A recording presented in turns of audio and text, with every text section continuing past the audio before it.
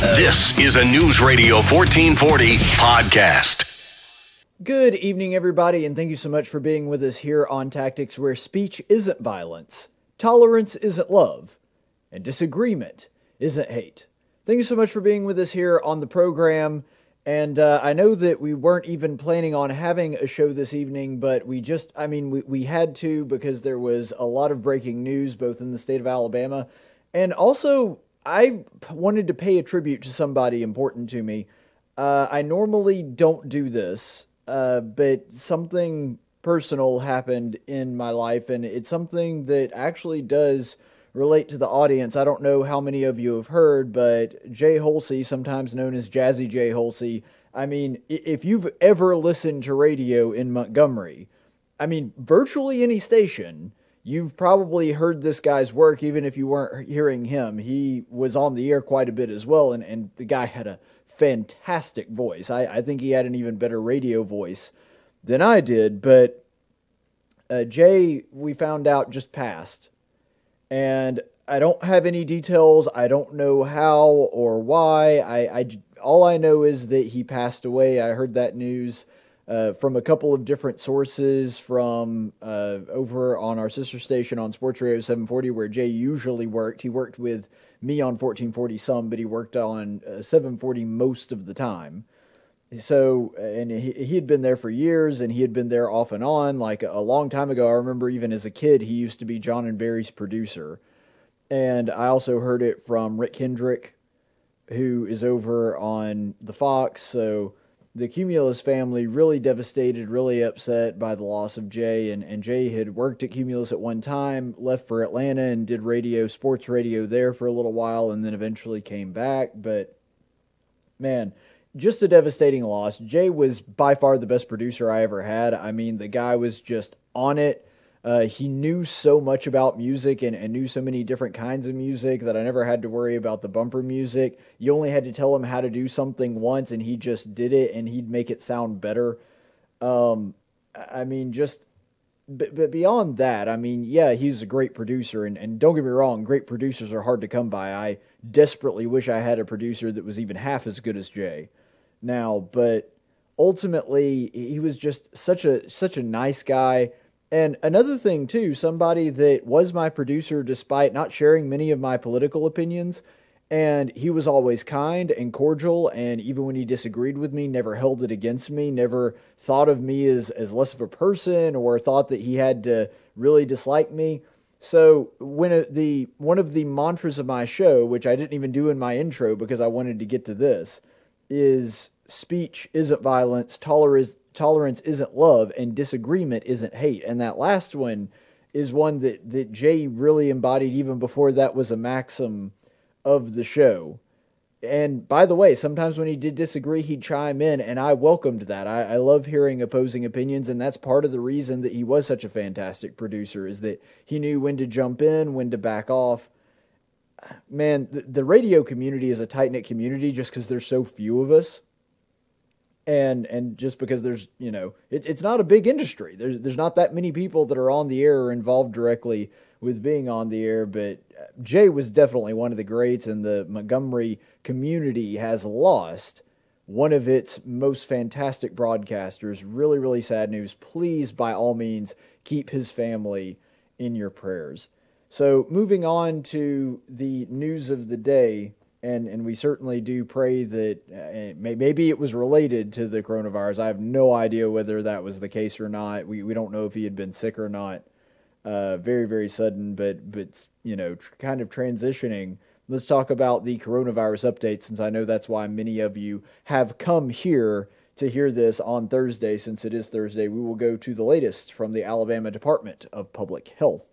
So let's go ahead and look at the numbers. You can see there from the Alabama Department of Public Health, the state of Alabama has 60,158 confirmed cases, 550,179 have been tested, an even 1,200 deaths, and there are there have been 7,584 hospitalizations due to COVID-19 and the complications that come with that. And as of this week, 29,736 presumed recoveries.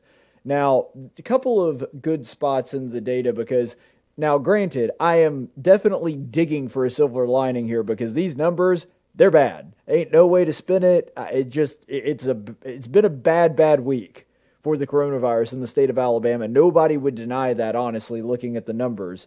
But there is a bit of a silver lining here because even though the deaths have even increased, and we'll talk about some of that in a second, yes, the deaths have increased, but the cases have increased at a larger rate. So in other words, even though our deaths are continuing to rise, our rates are rising at a faster rate, which to some degree is bad. You could certainly interpret it as bad because that means more people are sick, and of course we don't want people to be sick.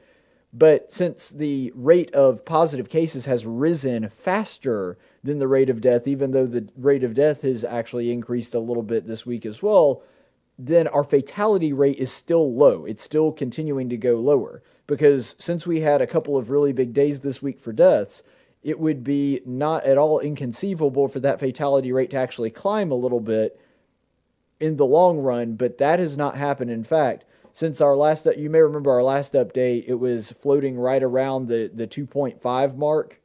Well, this week it is at 1.9, so we've actually dipped below 2% of a fatality rate when looking at the statistics in Alabama. And it is also important to note that if the CDC's prediction that they released a couple of weeks ago is correct, that the numbers that we're seeing are actually 10 times less than they actually are. In other words, based on their sample of antibody testing, that there are actually 10 times more people that have had the virus that didn't die from it, then that means the real number is probably 1.9. So 1.9 is really good because remember, the fatality rate for the flu is generally speaking in the United States somewhere around 0.1 even. So if we're floating at 1.9, that means the virus is no longer even double the fatality rate of the flu. Still more serious than the flu, still has higher impact than the flu, but this thing, the longer it goes on, and hopefully this fatality rate will continue to go down, this thing is starting to look a lot more like the fatality rate of the common flu than it is, some kind of bubonic plague or some kind of apocalypse coming for us. So that is really, really good news. And I'm not in any way trying to downplay it because, like I said, the stats are real bad here. This just happens to be the only stat that is moving in the right direction this week.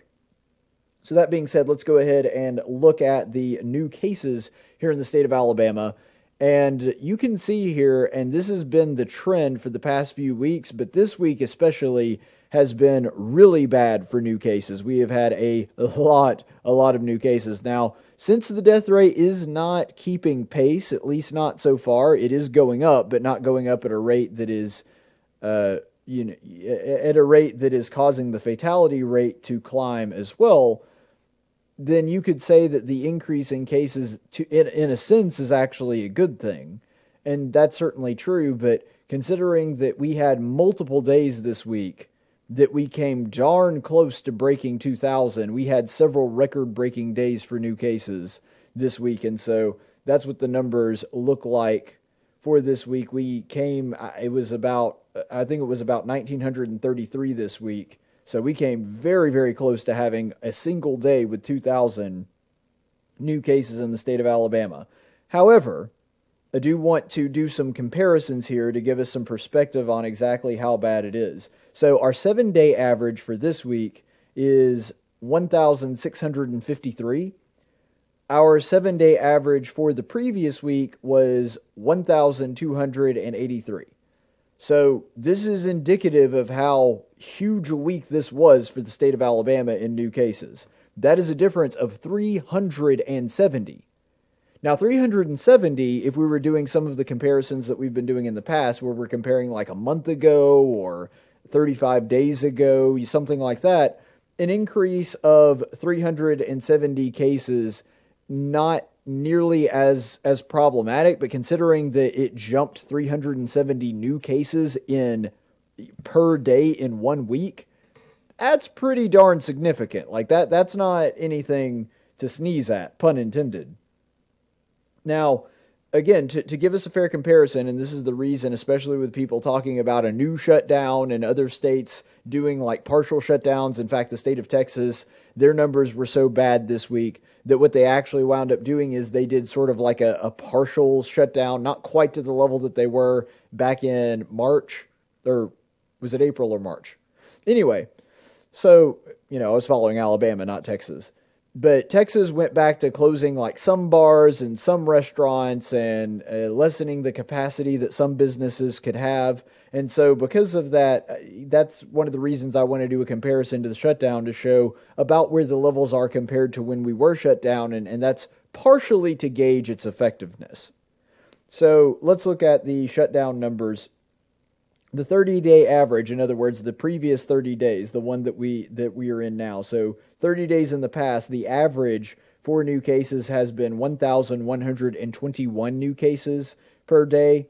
The shutdown, the last 30 days of the shutdown, Alabama shutdown, which ended on May 21st, that average was 266. So that's a difference of 855. So just like you would expect, just like we predicted, there is a substantial increase in daily cases, especially considering how bad this week was.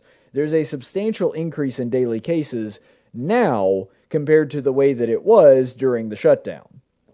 However, let's go ahead and look at testing to see how we're doing on that. Our testing numbers are actually very, very good because, of course, in this one, you actually want the numbers to be higher. New tests are actually a very, very good thing. So that being said, you can see there that we've had a lot of testing, especially like early this week, late last week. We did really well, but we sustained pretty high numbers, like new records, even later on this week. And so when it comes to testing, our 7-day average for this week is 11,775. Our previous 7-day average, 6,933. Gang, that's a lot. And now, I don't think that it's exclusively because we're testing more, because you could also say that the reason we are testing more is because more people are getting sick, more people are experiencing symptoms, ergo, more people are going out to get tested. So I don't think it's right to dismiss new, higher numbers of positive cases when you're saying, oh, well, it's just because we're testing more. Well, yeah, that's probably a contributing factor. But you could also say the reason that we're testing more is because more people are getting sick, and that's probably right. So it is a factor. We are seeing more positive cases because we have seen more positive tests, but that doesn't explain all of it. So we see an increase of 4,842 in 1 week. That's an awful lot of new tests. We are doing way more testing, even compared to what we were doing a week ago. Think about that. We increased it by about 30 to 40% in a single 7-day period. That's a lot. Now, our 30-day average for the past 30 days has been 8,171. During the shutdown, 4,152. So a couple months ago, we have increased our daily gains by about 4,000 on the average, because remember that average that we just showed you is including the previous 30 days. Now, let's look at the big one, because something happened with hospitalizations. I know we typically do hospitalizations then deaths. We're not going to do hospitalizations this week, and I will explain why in a second. So for now, let's go ahead and look at new deaths in the state of Alabama. So you can see there, really, really big increase on deaths this week. In fact, we had 2 days where we were consistently for a 2-day period at 40 or more. So we had 41 day, 40, I think it was 46 or 47 the next day. Today's numbers are a little bit better. Today we got down to right around average where we, I know it sounds weird to say this, but thankfully we only had, I believe, 17 people lose their lives to COVID-19 today, which is a stark drop-off from yesterday. Hopefully the past 2 days were just a fluke. They were just kind of a flash in the pan, and we returned to levels about what we had become accustomed to, floating somewhere between the 10 and 30 range. But it was, it was really, really bad today. Like I said, no matter how you look at the numbers, it's undeniable that we had a really, really bad week in the state of Alabama. So let's look at deaths, the 7-day average. Our 7-day average for this week, 22.6 people dying this week because of COVID-19.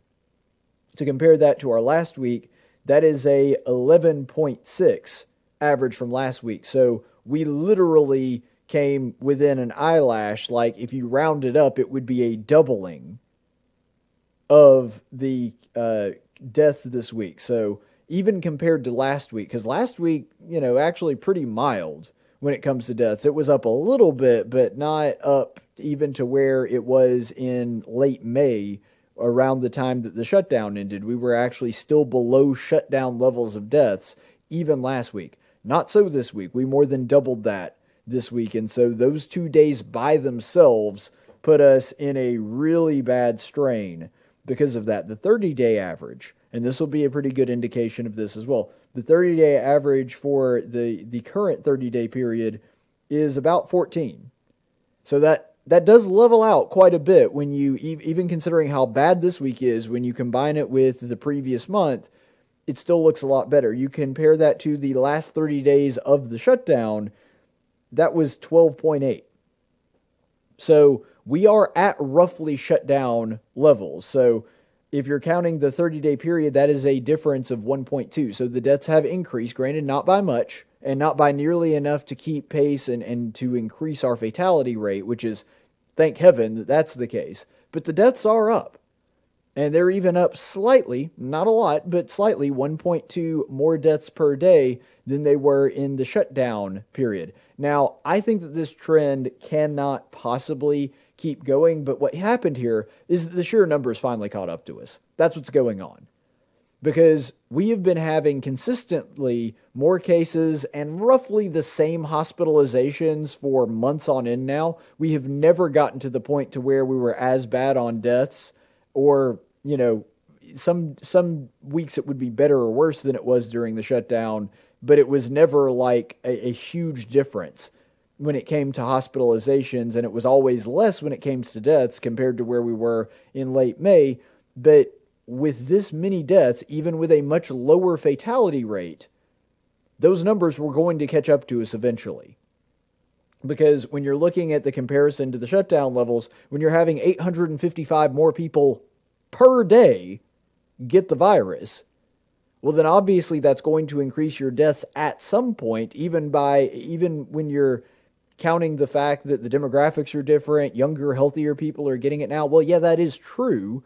And thank God for that, because if we were having similar rates of death now that we were back in the shutdown, then we would have a serious problem on our hands. But eventually, those larger numbers were going to translate into deaths that were at least at similar levels, which is where we are now. 1.2, that's a little bit more than shutdown levels, but we're not in like full-on panic mode. We're at more, but not so much more that it should be something that everybody is alarmed at. We're at, generally speaking, death-wise, the same place that we were during the shutdown. Way more people with cases, but about the same when it comes to deaths. Now, the reason that I did not include hospitalizations, and you may be sitting there thinking, but hospitalizations is like one of the most important stats that we could look at this week. And you're not wrong, but the problem is, the Alabama Department of Public Health, I gave you the raw number at the beginning, and you may notice, wow, our hospitalizations are way up than our update a week or two ago. The reason for that is they actually changed the rubric and they changed the system by which they record hospitalization. So in the span of a single day, they completely changed how the stat was counted, and they had basically hospitals doing what are known as self-reporting. So the hospitals themselves were reporting cases that they were bringing in, as opposed to doing investigations for each individual case through the Alabama Department of Public Health. Now, I don't know which one is actually more accurate. I don't know enough about the nuance, and I don't know enough about the system. I'm looking into that as we speak. Like, I've been trying to figure out exactly whether this is a more accurate or a less accurate way to look into it. The only issue that I have with hospitals self-reporting, as opposed to the Department of Public Health actually going and making sure that these people's had the coronavirus is that hospitals have been seeing that they get increased funding and increased resources if they are somewhat over-reporting. And so there is an incentive to over-report. And the fact that the raw numbers doubled overnight, that seems unlikely, that we went from, about 3,500 to almost 7,000 in one day. That seems a little bit too much of a jump for me to just buy into it right away. Still, I give you the numbers, and I want to let you know, I want you to be informed, but I also want you to know that there is at least a possibility this thing is being slightly inflated because of that. And regardless, whether it was inflated or not, even if this is a more accurate number, and if it is a more accurate way to measure it, then I'm glad that the Department of Public Health did implement it. But that also makes comparisons virtually impossible. Like if you're counting it a completely different way in your qualifications for what constitutes a COVID-19 case for a hospitalization in the state of Alabama, once you have altered that, it's impossible to compare that to a statistic that was counting it a completely different way. And so because of that, we're not going to do like a 30-day comparison. We're not going to show you a chart just because anything that we could show you would be misleading. They've only been doing it under the new system for 1 week. Now, next week, we could show you a comparison to last week. But if we showed you a comparison right now to the rubric that they had formerly, it would be an apples to oranges comparison. It isn't something, all that would do is give you an incorrect understanding of the situation here.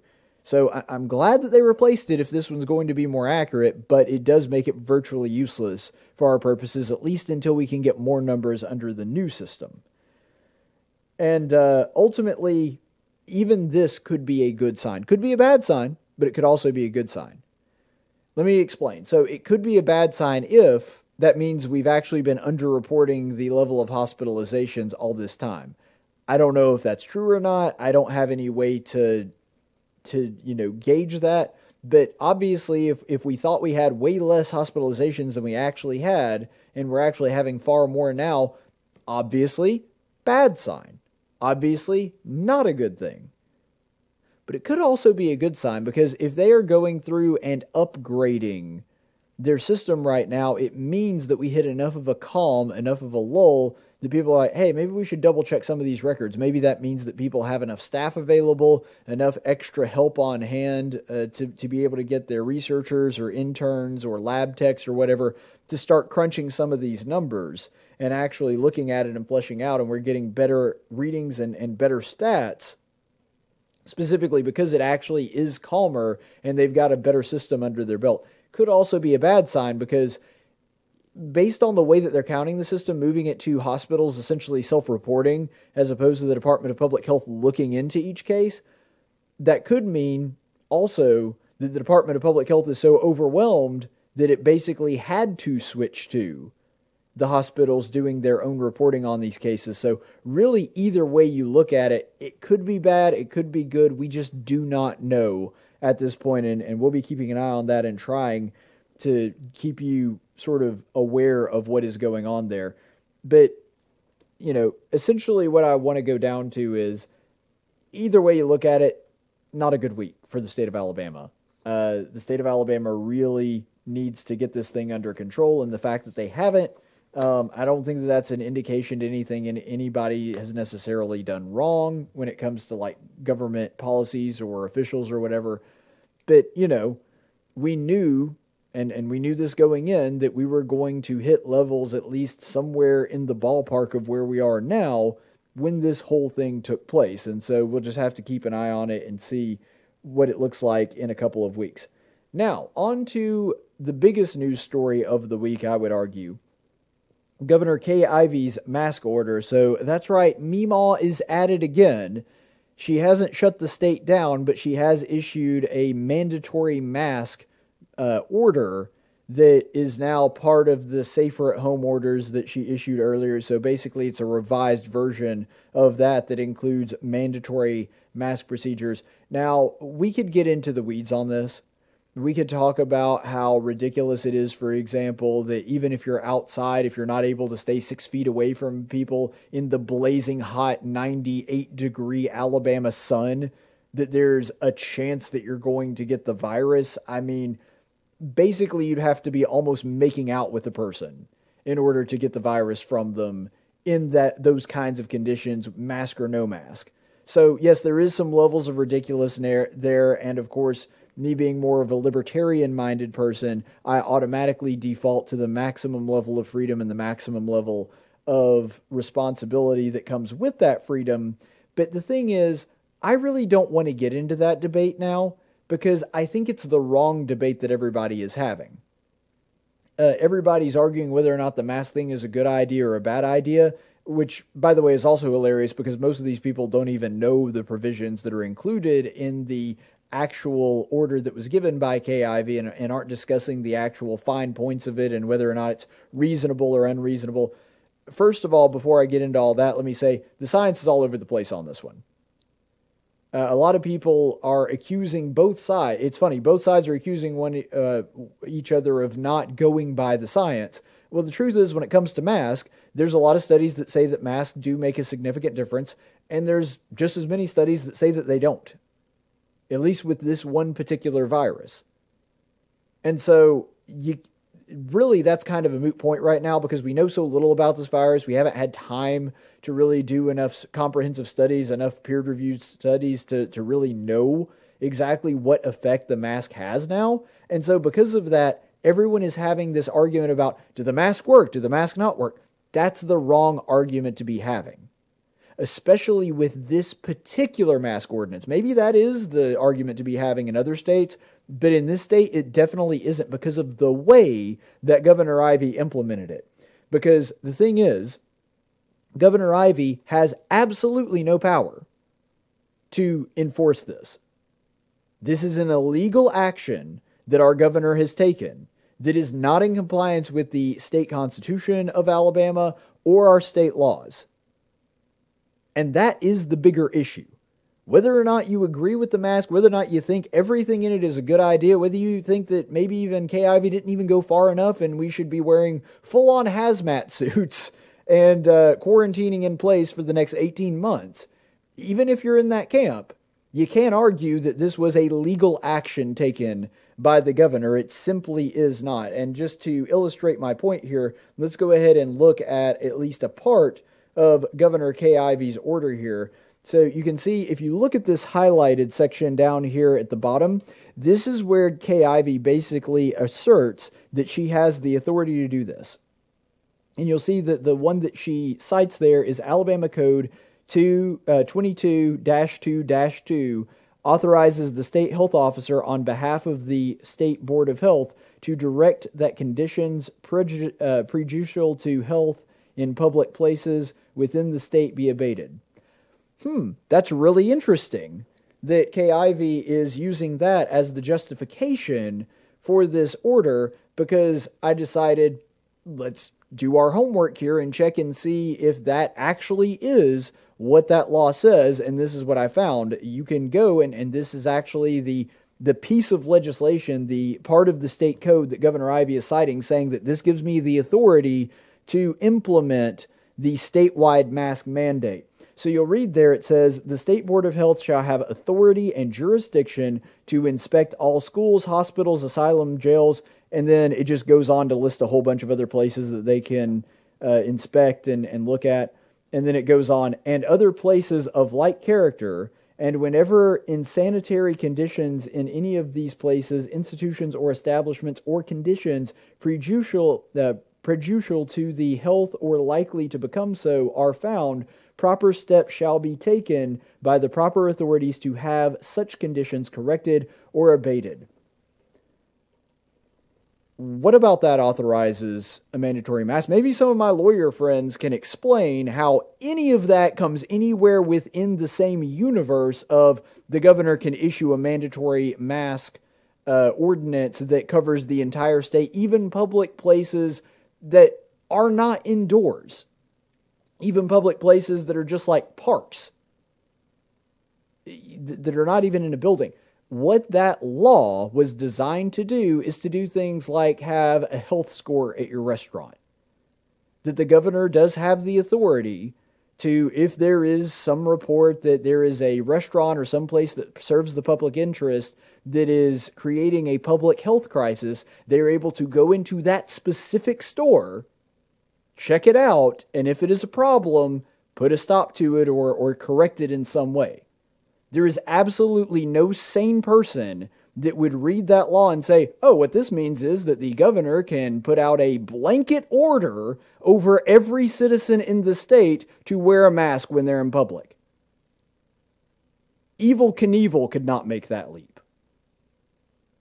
And yet this is Governor Ivey saying, nope, that's the law that authorizes me to do that. This is about inspecting school cafeterias and asylums and restaurants. This is kind of the same thing. In fact, I think it's actually worse than the example I'm about to give.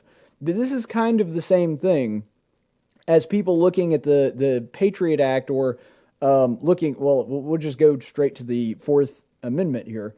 Looking at that and saying, yet the Constitution says that we have to, if we suspect somebody of a crime, that there has to be reasonable suspicion. We have to show up at their door with a warrant, and we have to actually say what we're looking for. There has to be a name on that warrant. There has to be an actual suspect and all of that stuff. And they said when it came to things like the Patriot Act, we can just kind of check everything. We can tap every phone in the country and just start a fishing expedition to try to find crimes. The name on one of the warrants that I was talking about there in that example, the name on the warrant was Verizon. Even though they weren't suspecting Verizon of a crime, they were just looking into Verizon's records and trying to find crimes based on the data that they collected from them. That's the same kind of ridiculous level of government overreach. Governor Ivey just made this power to create a mandatory mask ordinance for the entire state out of whole cloth. And that's the only law that she could come up with that had some semblance of some authority to be able to do this.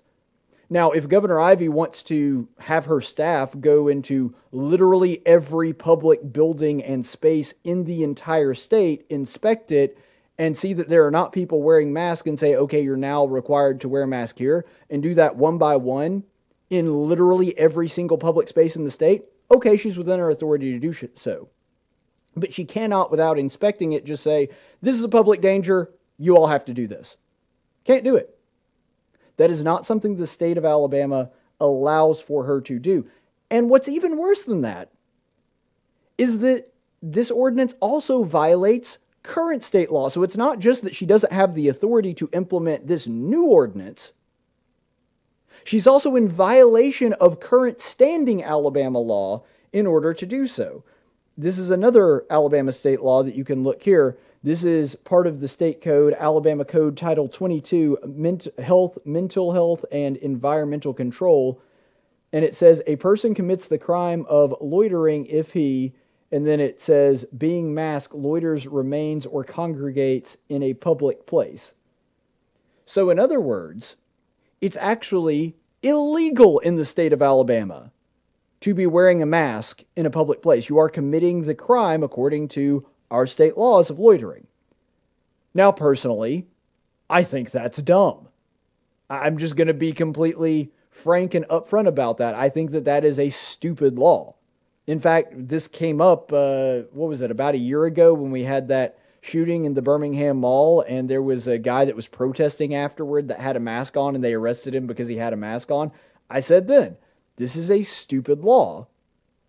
But even though I don't like the law itself, it is indeed a law on the books in the state of Alabama. And so not only is Governor Ivey actually doing something she has no authority to do, on top of that, the thing that she is doing actually violates the current standing state law. Now, if Governor Ivey does want to do this, if she thinks that this is an actual public crisis, and I think you could make a compelling case for that, and that the mandatory masks need to be implemented, I think you're wrong on that. But if you believe that that is the case, there is a right way to do it. And the way to do it is to call an emergency session of the legislature. You could do this within a couple of days, and then have them all come back, congregate, discuss this, vote on it, pass it in the House, pass it in the Senate, put it on Kay Ivey's desk, and then she can sign it into law. Now, they'd also have to include in that law to repeal this other law that prohibits masks that I'm talking about. That would have to be a part of it in order for there to not be a conflict there. But the point is, there is a correct way to do it, and Governor Ivey is, of course, aware of the correct way to do it, but essentially just said, screw it, I'm going to make up my own powers and just, make up crap as I go along. This is exactly what Barack Obama did with DACA. Actually, it's worse than what Barack Obama did. At least Barack Obama did give the legislature, in other words, Congress, he at least gave them the ability to try to pass it, and he got mad and didn't like his way, and so he decided to go ahead and do it himself. But Kay Ivey didn't even do that. She just went ahead and signed it and did it anyway without asking permission or giving Congress a chance to do this. It's one of the most insane things I have ever seen. So there is a right way to do this. I disagree with the mask ordinance itself. I think that should be a personal choice, a personal decision. But even if you don't agree with that, even if you think the mask ordinance should be put into effect, you can still say, but Governor Ivey needs to do it the right way instead of just making up imaginary powers of the governor and then acting upon them. That's not something that our governor is allowed to do. There are going to be several counter arguments to this. I understand that. The most common one that I've heard is, but people weren't following the guidelines. So, that is not an argument that makes this in any way legal. People not following the guidelines has nothing to do with whether or not the governor can actually move this forward. And another thing, it's kind of like the argument that because people weren't following the guidelines, because people weren't wearing the mask, that we have to make it mandatory. It's kind of like the piece of flair argument that Jennifer Aniston's character in Office Space has. You remember that she's wearing 15 pieces of flair because that's the minimum? And just like these little buttons on her waitress uniform.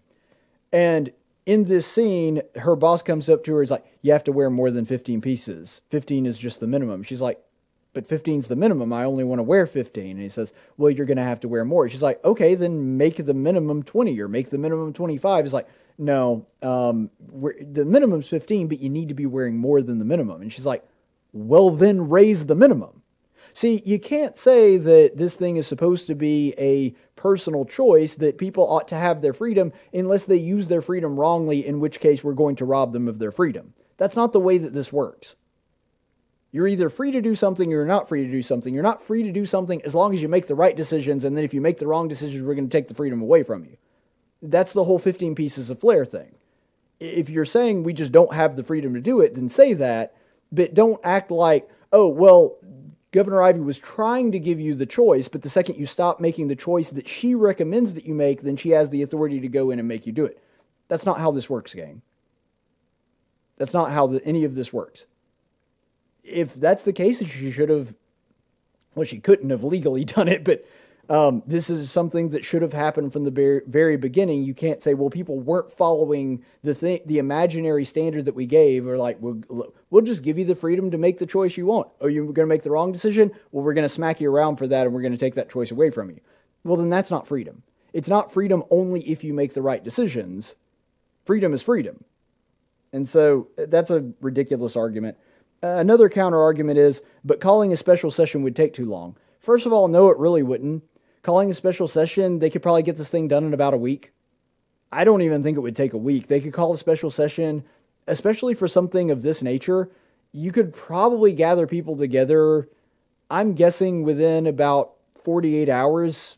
I think that would be plenty of notice to gather the congressmen of the state of Alabama and at least get a quorum to where they could vote on this thing. And I know that the counter argument to this is kind of going to be exactly the same thing as basically it would become DACA then if they said, well, what if the legislator wouldn't pass it? Well, then the legislator doesn't pass it. We have a system in place. That is the system. If you don't like the system and you want Governor Ivey to be the dictator of the state of Alabama, then you need to tell your congressman that that's something that they need to do, they need to vote for. But until then, this is the system we have in place. You don't get to ignore the rules or just do whatever the heck you want to just because it is an emergency situation. This system was put in place for a reason. And in fact, it is normally within emergencies that governments do abuse their powers and become tyrannical. And I'm not just talking about the extremes of Adolf Hitler, Stalin, Mao, all those guys, even though those are also examples of this. This also happens in America all the time. Remember that the internment of Japanese Americans happened because we were in the emergency, and it was an emergency, but we were in the emergency of a war, therefore we justified taking away other people's rights.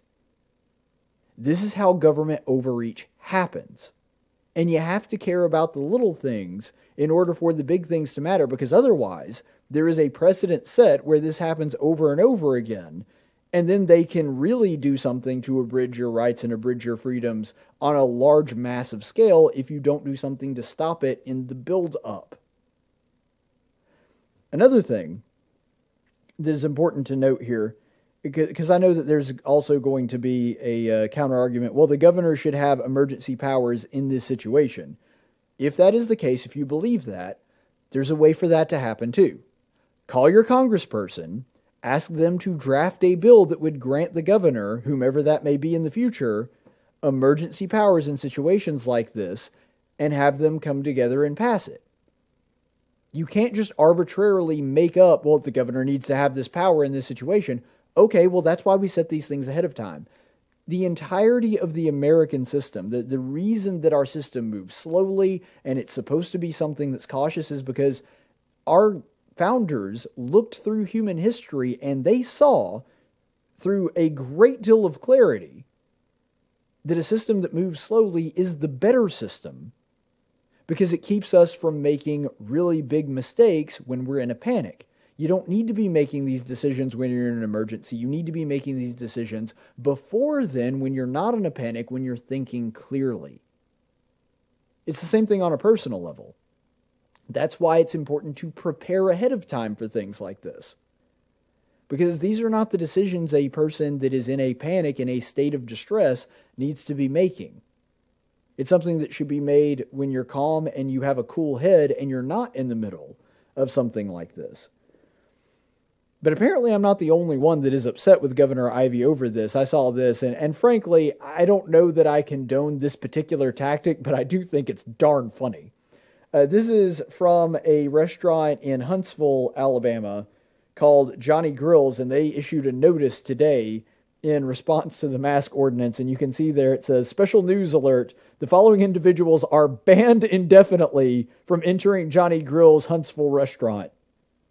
Madison County Health Officer Dr. Karen Landers, State Health Officer Dr. Scott Harris, Huntsville Mayor Tommy Battle, Madison Mayor Paul Finley, Madison County Commissioner Dale Strong, and Governor Kay Ivey." So they just banned everybody that was in favor of the mask in their area and the governor on that. They actually go on to explain that it was because of the mask, and I love the tail end of this here too.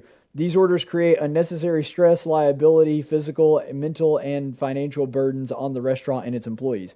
Now, that's probably 100% accurate, and I agree with it. I don't know that I agree with the tactic of banning someone in your restaurant. Now, they're a private business. They can do what they want to. I'm not saying they don't have the right to do it. But I don't know. It's kind of immature and petty, and part of the whole thing behind capitalism is even with people that you have wild disagreements with, you can go out and serve them. That's one of the beautiful things about capitalism. So I'm not sure that this is the best approach, nor do I think it'll actually affect any kind of change. But you got to admit, it's pretty darn amusing that they're like, okay, they're going to throw this ordinance down and it's already cost us money. It's caused all these problems for us and our customers. Screw you, you are banned indefinitely. Never shall Dr. Scott Harris or Kay Ivey enter this restaurant. I don't know. I just find the whole thing pretty darn funny. I do want to get serious, though, for a minute here, because I think that there is a question that deserves a great deal of thought and reflection.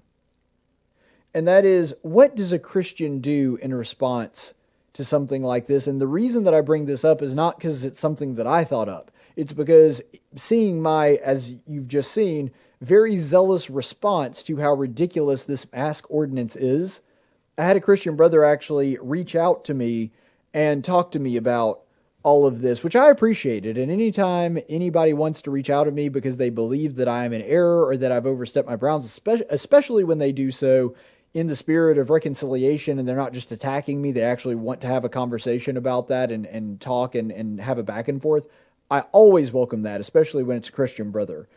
But he was asking about whether or not it's okay for a Christian to flout the law like this. I take issue with the categorization of this being a law, and I've explained that in great detail, but we'll get to that in a second. So basically, my friend just reached out to me, and one of the things that he talked about is it okay for a Christian, especially somebody in your position that has a big platform, that kind of thing, to just say, nope, not going to wear the mask, I'm not going to do it, don't care what you do? Isn't that something that is not consistent with the attitudes of a Christian or what a Christian ought to do? Because I'm of that opinion. When it comes to the mask thing, I'm not going to wear it. And I was wearing the mask previously. I was wearing it. I put it on to go vote the other day. I was fine with wearing the mask back when it was a suggestion. I am not okay with it when someone is telling me I must do so.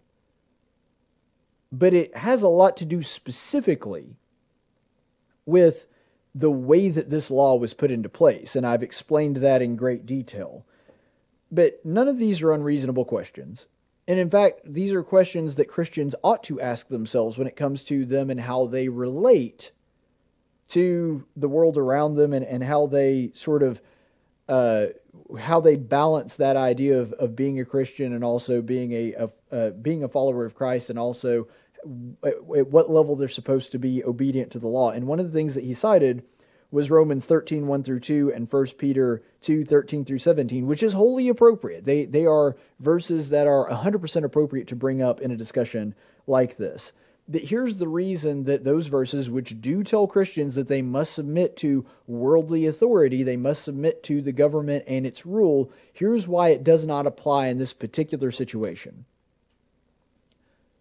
Who is the authority in Alabama? Because it does say to submit to governing authority. And I agree. Something a Christian is commanded to do by Scripture.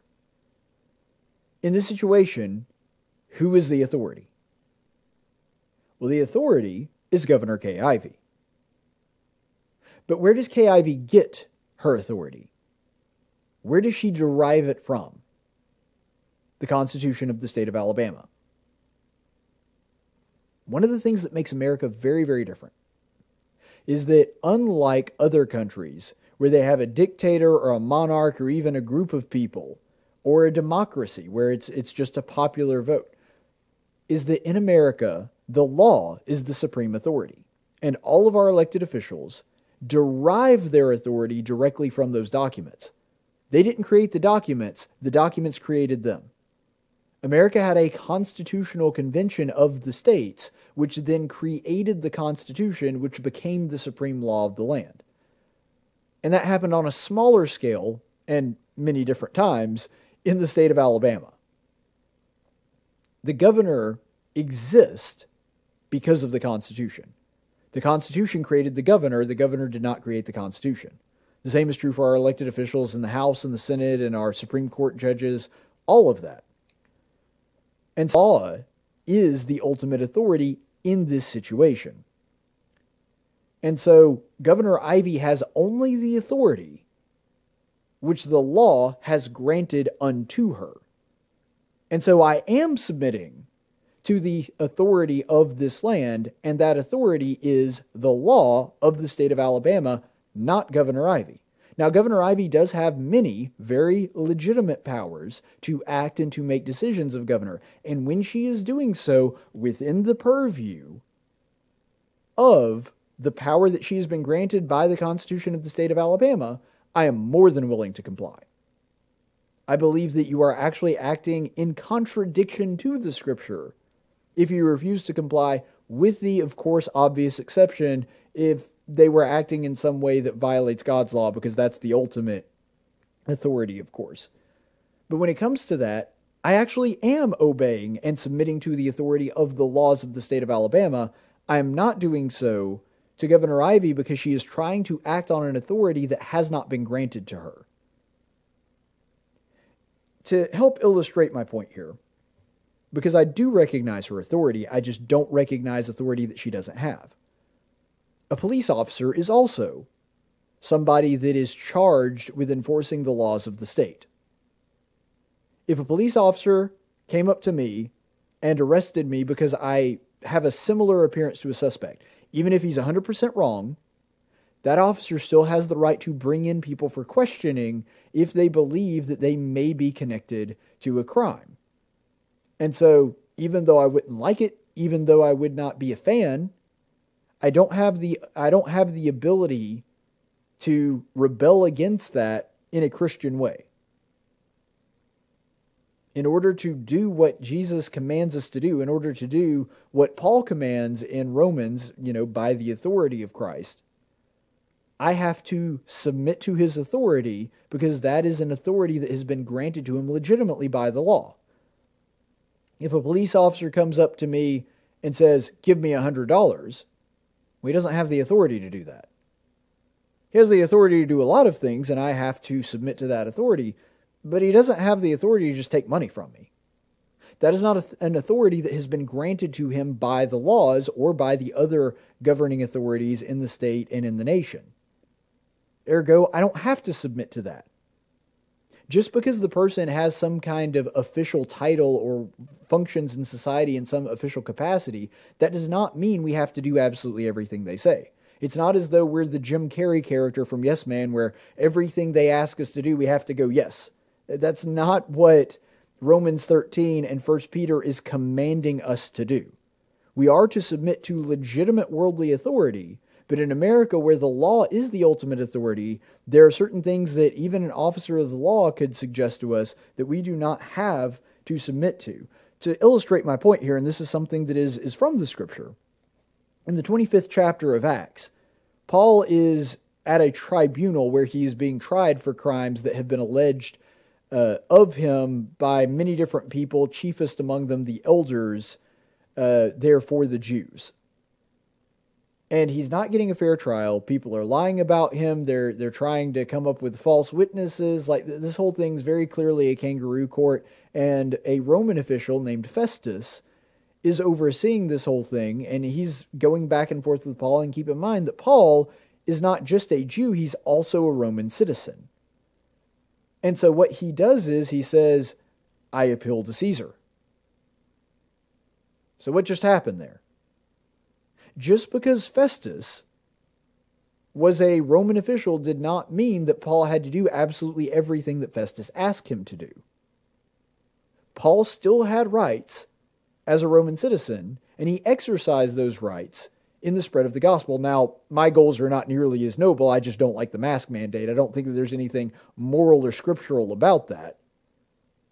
So I'm not trying to compare myself on that level, but what I am saying is that Paul did not surrender all of his rights as a Roman because the Bible told him that the Holy Spirit informed him that he had to submit to authority. Now, he is submitting to authority. And like Paul, I am willing to submit to legitimate authority, but I also have the ability as an American to exercise my rights to defy authority when it has overstepped its bounds.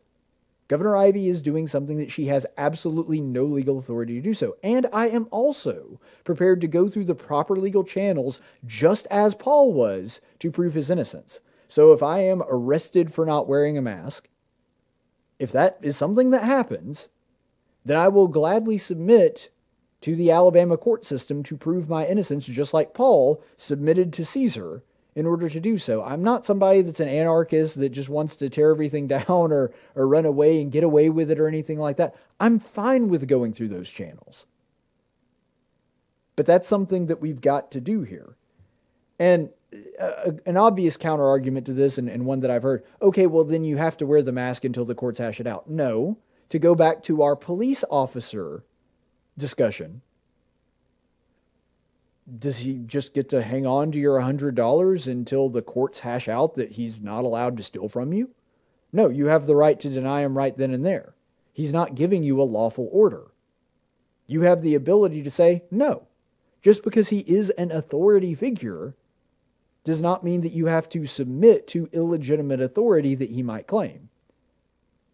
You know, if now we do this as a utility, so I'm not even sure how this works, but, you know, a garbage collector is technically working for the government. You have to do absolutely everything a guy that is a garbage collector says. If he says, hey, give me the keys to your house, you have to do that.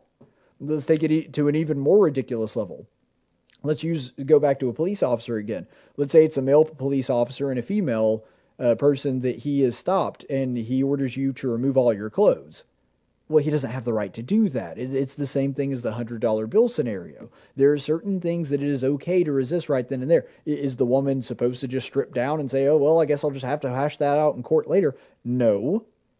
Christians are not obligated to submit to illegitimate authority that somebody just claims out of the blue like that. And Governor Ivey is no different in that respect. Now, ultimately, just like us, Paul was first and foremost a citizen of heaven, but that did not mean he forfeited his rights as a citizen to Rome. He used them wisely and actually was able to spread the gospel further by doing so. And that's the standard that we ought to be following.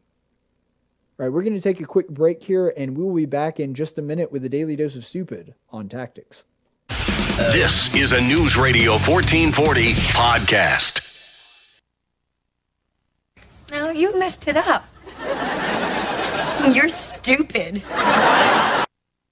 And for today's Daily Dose of Stupid, Burger King. Burger King actually just released an ad explaining their new campaign for going green.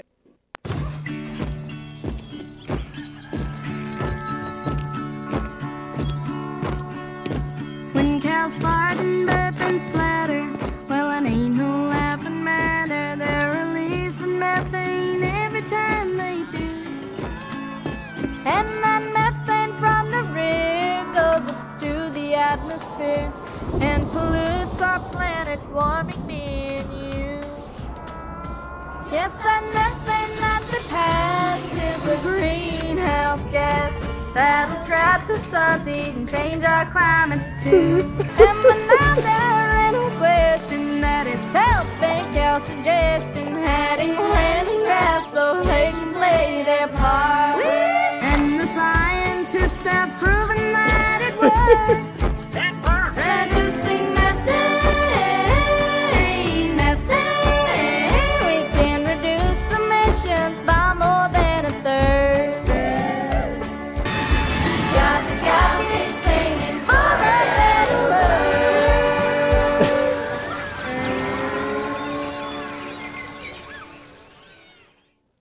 All right, so beyond the just ridiculous level of cringiness of that entire spiel that you just heard,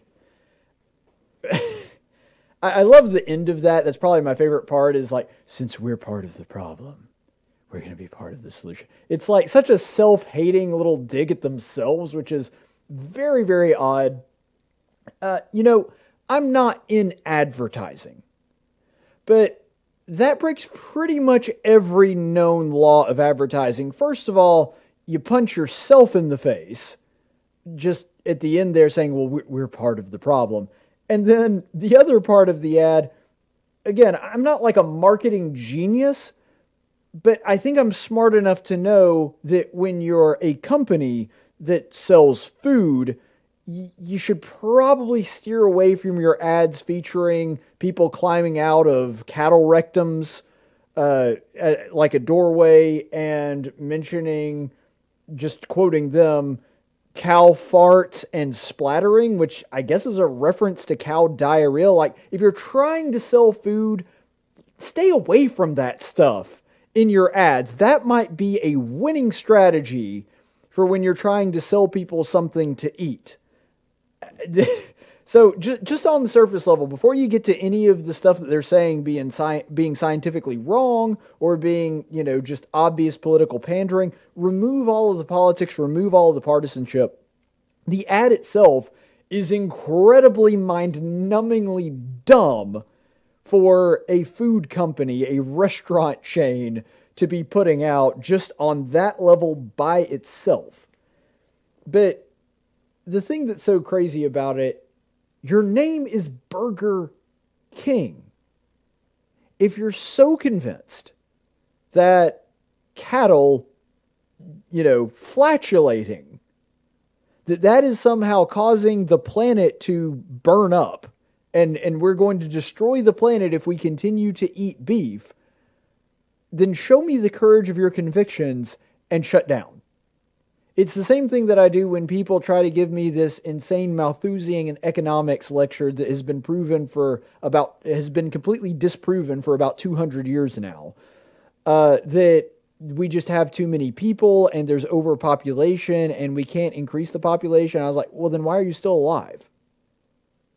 Now, granted, I'm not encouraging anyone to kill themselves, just like I'm not encouraging Burger King to shut its doors. I'm just saying that you merely existing is proof that you don't really believe in the lie that you're trying to peddle. Because the population people, if they were, real about that, if they really believed that there were too many people in the world, then they would start with themselves and kill themselves. In the same way that Burger King, if they really believed that beef was this incredibly harmful thing that is destroying the planet, the first thing that they would do is close their doors and not serve any more beef. You don't believe your own psychosis. It's the same reason that you've got people like Al Gore that crow about carbon emissions despite using a private jet to fly everywhere. It's the same reason that you have people like Alexandria Ocasio-Cortez that less than 2 days after telling people that they need to just stop eating beef is having a dinner with her campaign, or was it her campaign strategy guy or her chief of staff? Either way, and he's having a giant burger the size of my head. Like, these people don't really believe this stuff. And Burger King doesn't believe this either. They don't believe a word of this. If they did, the very first thing they would do is shut down every chain that they own. And Burger King's a pretty woke company anyway. Like, they're right up there with Starbucks and Target and Chipotle and all of them. And they constantly do this ridiculous virtue signaling thing, despite the fact that they have an obvious lack of conviction or belief in it themselves. The thing that is odd about that, though, is who are you appealing to? Because it kind of makes sense for Chipotle and Starbucks to do this kind of stuff because that's their audience. Those guys are playing to the imbecilic hipster crowd, like the people that think that they're smarter than everyone else despite not knowing anything. The people that are 31 and living in their mom's basement. Those people, yes. Those are people that Starbucks should be pandering to. I'm not saying everyone that drinks Starbucks is that. I'm just saying that that is a significant portion of their customer base. And so doing all these crazy leftist virtue signals, it kind of makes sense if you're Starbucks. That's your core audience. Same thing is true of Chipotle. Same thing is true of, well, to a lesser extent, but there's still a good amount of people that fall into the target demographic of Target. So, yeah, wordplay intended there. That's the target demographic right there. At least some people in that sort of far left-leaning woke culture, they tend to favor Target over places like Walmart or whatever, and so that is part of their core base. Do you think any of those people would ever be caught dead in a Burger King? Like, seriously, the guy that's listening to indie rock and has the scarf on when it's 80 degrees outside and the thick rimmed glasses and the I don't know, the paperboy hat or whatever. Do you think that guy's eating at Burger King? No.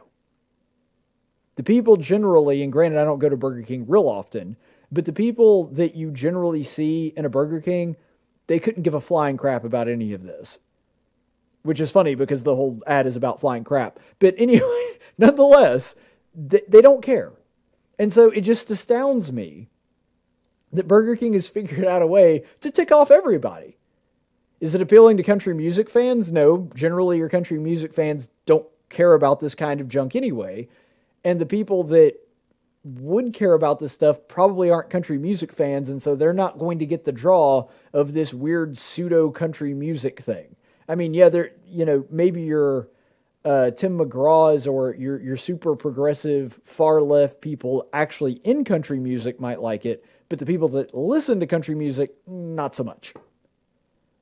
And so I really am kind of baffled just from a marketing standpoint of who do they even think that they're appealing to with this kind of stuff. But here's the thing. Not only does the ad make no sense from a marketing standpoint, it's not even based on anything that's real. The science itself is wrong. Because if you look here, this was a joint study that was done by the United States Department of Agriculture and Virginia Tech. They put together several models, and this particular model was basically they took the scenario and did the stats and did all the math and said, all right, what would the world look like? Could we actually reduce carbon emissions if we just got rid of literally every livestock animal, every poultry animal, chickens, cows, hogs, all of it? If we just got rid of that entirely, since this has become a popular leftist talking point, that we need to reduce meat and that's going to help save the environment. This was their findings when it came to what would happen if we actually did all of that. You see there, U.S. agriculture was modeled to determine the impacts of removing farmed animals on food supply adequacy and greenhouse gases, emissions. The modeled system without animals increased total food production 23%, altered food availability or available for domestic consumption, and decreased agricultural U.S. GHG 28%, but only reduced the total U.S. GHG by 2.6 percentage units. Compared with a system with animals, diets formulated for the U.S. population in the plants-only system had a greater excess of dietary energy and resulted in greater numbers of deficiencies in essential nutrients. The results give insights into why decisions on modifications to agricultural systems must be made based on description of direct and indirect effects of change on dietary rather than individual nutrient basis. So that was a whole lot of jargon, but essentially what they're saying there is, if we were to get rid of literally every animal in America, every single domestically raised animal for the purpose of consumption, just got rid of all of them, it would only decrease the carbon emissions by 2.6% for the entire country. By the way, if you're factoring that up for what it would look like on the global scale, that's only 0.36% of carbon emissions cut by that. And they're saying, and you also can't neglect the fact that there would be sufficient and severe dietary problems that would be caused by that if everybody was only eating vegetables and other plant-based substances. So if that were to take place, serious dietary ramifications, and even if we got rid of all of them, every single one, cut out meat entirely, it's only going to be 0.3% of all carbon emissions in the world. You talk about straining at a gnat to swallow a camel. I mean, man, that is a ridiculous level of consequences for virtually no change whatsoever in whether or not it actually makes a difference. But here's the thing that's even crazier about all of that. Even that tiny little 0.36% of all global emissions that would be cut out, and that's if we got rid of literally every single farm animal in America, it still wouldn't even have an impact that measures up to that, because the greenhouse gases that are emitted by them, those aren't the bad greenhouse gases anyway that stick around and cause any kind of global warming. And keep in mind, I don't necessarily buy into a lot of the global warming stuff. I'm very skeptical on whether or not it's actually going to be this apocalyptic level of problems that people are claiming. But I'm about to cite somebody who does believe in that level of it and is absolutely one of the people that is pushing this narrative that we have to drastically reduce greenhouse gas emissions in order to save the planet. I don't believe that, but this person does. Her name is Dr. Michelle Kane at Oxford, and she said that the GTCH4, which is the methane that is produced by cattle and other ruminants when digesting, and this is both emissions by belching, by flatulence, everything. This is their total methane put out. The methane that cattle emit has a half-life of about a decade, so its warming effect deteriorates very quickly compared to other greenhouse gases. In fact, she found that the half-life for that methane is so low that even if you had a constant supply of methane, in other words, even if you have a herd of cattle that you, every single year, you have a steady increase in methane, even if you increase the size of your flock and increase the level of methane, no matter how much methane you add to the atmosphere, the half-life would cause it to basically balance itself out, so you cannot increase global temperature no matter how much of this particular kind of methane you pump into the atmosphere. Now, there is a different type of methane that is produced by burning fossil fuels that she says is far more problematic. And again, this is a person that actually does believe in the apocalyptic version of climate change. But she's saying when it comes to cattle and livestock, nope, not a concern. That methane does not in any way contribute to a rise in global temperature. She said no matter how much you pump into the atmosphere, the half-life is so low that it is impossible for people to, with the kind of methane that is produced by cattle, actually increase global temperature. It just deteriorates far too quickly for that to be a problem. And so Burger King is doing this based off of absolutely nothing.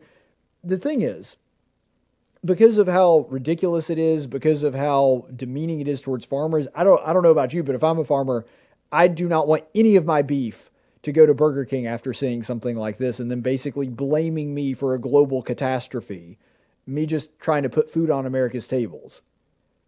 At that point, I'm just done. I'm out. I don't want anything to do with that company anymore. But the truth is, me being a non-farmer and not really being a Burger King customer, there's not a whole lot I can do to boycott them. Like, this would be something that would be enough of a turnoff for me that I'm like, you know what, I'm done. I don't really want to deal with these people anymore. But the thing is, Burger King already did that to me a long time ago. Their food is so terrible, their service is so terrible, that I have no desire to eat at a Burger King, even if they were uber conservative and supported gun rights and basically became what Chick-fil-A was 2 or 3 years ago.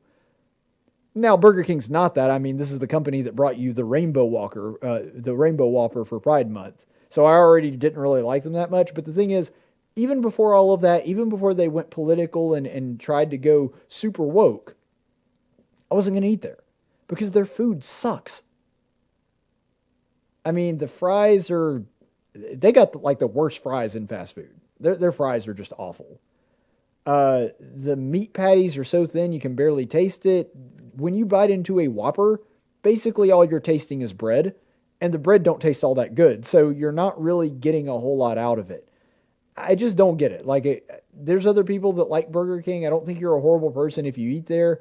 After this, I wouldn't want to eat there even if I did like their food, but to be perfectly honest, I don't get the draw. I would boycott Burger King, but boycotting Burger King would look exactly the same as what I do now, which is just not eat at Burger King. So ultimately, I think that is the free market at work, and I think that's the way that it ought to operate. So let's go ahead and go to the chaplain's report. In 1775, the Continental Congress created the Chaplain Corps. Under the command of General George Washington, each soldier was required to attend worship service every Sunday. While other armies advanced on their feet, Washington's troops advanced on their knees. It's time for the Chaplain's Report with Caleb Colquitt on tactics. Chaplain's Report today does come from the book of Samuel, and we'll be discussing that going along with our series on Samuel. Now, if you haven't caught the previous Chaplain's Report that deals with this, just so you know where we are, so you're kind of caught up. Saul is, at this point, has already gone forth to the Amalekites, and God commanded him to wipe them out. Every single person, destroy the entire civilization, don't take spoil of them, destroy the livestock, destroy everyone. Basically, there should be no way that anybody would even know that the Amalekites existed once you were done with this. That was God's command. And what Saul does is, he doesn't do it. He does most of it, but he decides to save some of the stuff, save some of the spoil, save some of the livestock, and also let's not kill King Agag. Let's just keep him alive. Everybody else is dead, but we'll just kind of keep him with us. So as you can imagine, obviously disobeying a direct command from God, God has not been very pleased with him, and we've already seen where Samuel starts to chastise him a little bit. Let's go ahead and see Samuel's response here in 1 Samuel chapter 15, verses 17 through 19, where he says, Samuel said, "Is it not true, though you were little in your own eyes, you were made the head of the tribes of Israel, and the Lord anointed you king over Israel? And the Lord sent you on a mission, and said, Go and utterly destroy the sinners, the Amalekites, and fight against them until they are exterminated.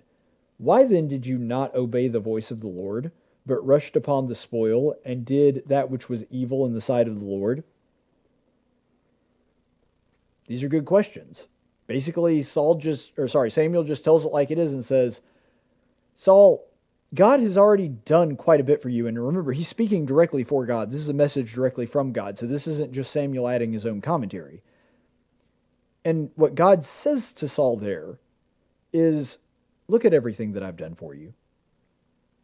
Even though you were not somebody of renown, even though you weren't somebody that was, in line to be king or anything like that, I took you from nothing and I made you king and I put you in charge of my people. Why are you disobeying me, Saul? This is a very, very serious question, and it speaks to situations that we are here with today, because I think one thing this actually does illustrate, even though it's not the most obvious lesson, is stewardship. Because what do we see here? We see that God is asking basically, Saul, I've done all these things for you. Why aren't you listening to me? That is a lesson in and of itself, and that is certainly a correct way to look at this story. I think that it's one that merits a second look, and I think that God can say the same thing to us in a lot of ways. If he were to say, Caleb, look, I've given you a radio show, I've given you an audience that likes to listen to you, I've given you the ability to read all these books and to live in a land of prosperity where you can do all of this. Why are you using this medium in a way that would not please me? Like, if God were to have that conversation with me, and I know he doesn't speak to people through prophets like he did back then, but that would be similar to what Saul is going through right now. That Saul has been given this amazing blessing of being Israel's king, to lead the tribes of Israel, to be a leader to Israel's people, to lead them toward doing what God commands them to do. And Saul does the exact opposite. And so that in and of itself is a powerful message. But it also shows that God expects things from us when he blesses us. There's a fantastic line, one of my favorite movie lines of all time, and I think this movie is frankly severely underrated. It has Sean Connery as King Arthur and Richard Gere as Lancelot. There's a great line where Sean Connery, playing King Arthur, says, God makes us powerful only for a little while, so that we can help one another. See, that's a concept that Saul doesn't get here. Unfortunately, Saul had forgotten that with the blessing of being the king, with the blessing of being the leader of God's people, that came with responsibility. That came coupled with the obligation to do things that God would want him to do. And to a degree, God gives this to everybody. No, he doesn't make all of us kings, obviously. But we're given the responsibility as Christians to go out and seek and save the lost, part of the Great Commission. Well, that is part of the privilege of being one of God's chosen elect. That we have to go out and to try to save others and to preach the gospel of Christ to other people. That's part of that privilege. Yes, we get the benefits of being part of the body of Christ, but it comes with the expectation that we will use that privilege to seek out others to join God's family. And that's what is happening to Saul here, is God saying, look, Saul, I gave you this amazing blessing. Why aren't you using it to lead Israel the way I told you to? And when we neglect a responsibility just like Saul did, sometimes that blessing is removed. Now, this is getting ahead of ourselves a little bit. But we see that later on, because of his sin here and in other places where he does essentially the same thing and disobeys God, that blessing is eventually taken away from him and given to another, given to King David. And that was because Saul neglected his responsibility, ergo, the blessing that came with that responsibility is taken away from him. It's the same thing that we see in Jesus' parable of the talents. You remember the last guy at the end that didn't go out and make gain and just had that same talent at the end? What happened? His blessing was taken away, and that blessing was given to somebody who was going to make use of that talent. And so this is what's happening here in real time, is that Saul disobeys, he does something wrong, he goes against what God told him to do, and God says, okay, that expectation of what you were going to do with that blessing has not been fulfilled by you, ergo, I will remove that blessing from you, give it to somebody who will use it more wisely. And so when we neglect to do that which God has commanded us to do, especially when he's given us some kind of specific blessing that correlates with that, we can't be surprised when the blessing goes if we refuse to fulfill our obligation to God. And this is a little bit further illustrated in the second verse that I want to share with you in 1 Samuel 15, verses 20 through 21. This is Saul's response here. Then Saul said to Samuel, I did obey the voice of the Lord, and went on the mission which the Lord sent me, and have brought back Agag, the king of the the king of Amalek, and have utterly destroyed the Amalekites. But the people took some of the spoil, the sheep and the oxen, the choicest of the things devoted to destruction, to sacrifice to the Lord your God at Gilgal. Now this is the second time that Saul brings this up, that, we brought back the stuff to sacrifice to God. So he's trying to hedge his bets here. He's trying to say, well, yeah, we took some of the spoils, but we were doing it for God. And we'll get into that a little bit in our next installment where we talk about obedience. But notice Saul's pattern here. He starts with denial, and then he moves to blame. Starts with denial, then moves to blame. This is unfortunately a very human pattern to fall into. We see it with sins over and over and over again in the Bible. He starts out with, I did obey the commandment of the Lord. I absolutely obeyed the commandment of the Lord. I just, I did utterly destroy them. I mean, mostly utterly destroyed them. I still have Agag, and we kept some of the sheep and the oxen, but, I did mostly do what God told me to do. So, yeah, I'd say I fulfilled the commandment. Okay, well, did you do it or did you not do it? Because that's really the only two options here. You either obeyed God or you didn't obey God, and this is clearly a case of you not obeying God. Which, by the way, I think is a warning as well. If we have to work too hard to justify our action to God, probably not a great idea. That's probably an occasion where we need to slow our roll a little bit and do some self-evaluation as to whether we're not on the right track. Maybe we are, but if you got to work that hard, if you have to come up with this big, long explanation that Samuel issues here to explain how, no, I actually did obey God, maybe he's right, but in this case, you can clearly see, no, not so much. He's clearly in violation of what God had told him to do. And that in and of itself, because the thing is, Saul knew that he had messed up. Saul knew that he had disobeyed God. You can tell that by his reaction. You can tell it by the verses earlier where he tries to weasel his way out of it and hide the fact that there were animals there and hide the fact that King Agag was there. And he does own up to it eventually after he's caught, which, that's a big testament to his character. But then after he does own up to it, he owns up to it in a sense, but then also kind of tries to justify it and say, no, but I really did obey God's commandments. And then he moves to blame. But these people, the people with me, the people that are given to my charge, they spoiled and took some of the things and took some of the livestock. And so now he's blaming other people for him not obeying. Now, granted, I'm sure that they'll have to answer for that on judgment too. But the point is, Saul could have stopped it. Saul could have absolutely put a stop to it. If it sounds like another one of those things, just like when he offered the sacrifice too early, when everybody else was saying, Saul, you got to go ahead and give the sacrifice. We're getting restless. We're getting tired. See, this is a recurring problem in Saul's life. Whenever you ask people what is Saul's big mistake, a lot of people will cite jealousy or pride, and those are definitely in there. Don't get me wrong. But I think a lot of Saul's problem is he just cares way too much what other people think. He cared about it when he offered the sacrifice early, even though he knew that he shouldn't have. He cares about it here where a lot of people are kind of just talking him into disobeying God because, well, they really wanted to keep the livestock. And they said, it's such a shame to ruin such great livestock and just let all this stuff go to waste. And so they kind of talked him into and coaxed him into doing it. That's not a leader. And we see later that his jealousy spurs up because all of the other people are saying that David killed tens of thousands and he only killed thousands. See, Saul cares way too much what other people think about him.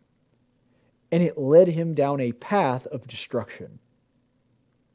This is the thing that we have to be so careful of, is because if we're constantly worried about what the world thinks about us, and this is especially dangerous in our world or in our social media world that we live in right now, if we get hung up on what everybody thinks about us and we're just constantly obsessed with other people's opinions of us, that is going to lead us down a path of destruction. And that's exactly what it did with Saul. He was so concerned with pleasing everybody and making sure everybody liked him and thought he was a good king that he was willing to disobey a direct command from God's mouth in order to appease the people. He was concerned with men's opinion of him more than God's opinion, and that's where he messed up. And that really does show a contrast between him and David. There are several occasions in the life of David where David is given the opportunity to do something that would undoubtedly please the people and everybody in his army would agree with, but God wouldn't. And that's where David goes, nope, got to go with God. Saul goes, I'll go with the people. That's the difference in these two. You see, leadership is a very, very heavy burden. But God is reasonable. When people did essentially the same thing under Moses' command, God didn't blame Moses. Why? Because Moses didn't know about it. Moses did everything he was supposed to. He conveyed the message. He said to all the people, no, you don't take any spoil from these people. You don't take their gods. You don't take their idols. You leave it. Then he had a guy that did. God didn't blame Moses because that wasn't Moses' fault. Moses did what he was supposed to do. God does not blame you for the sins of other people.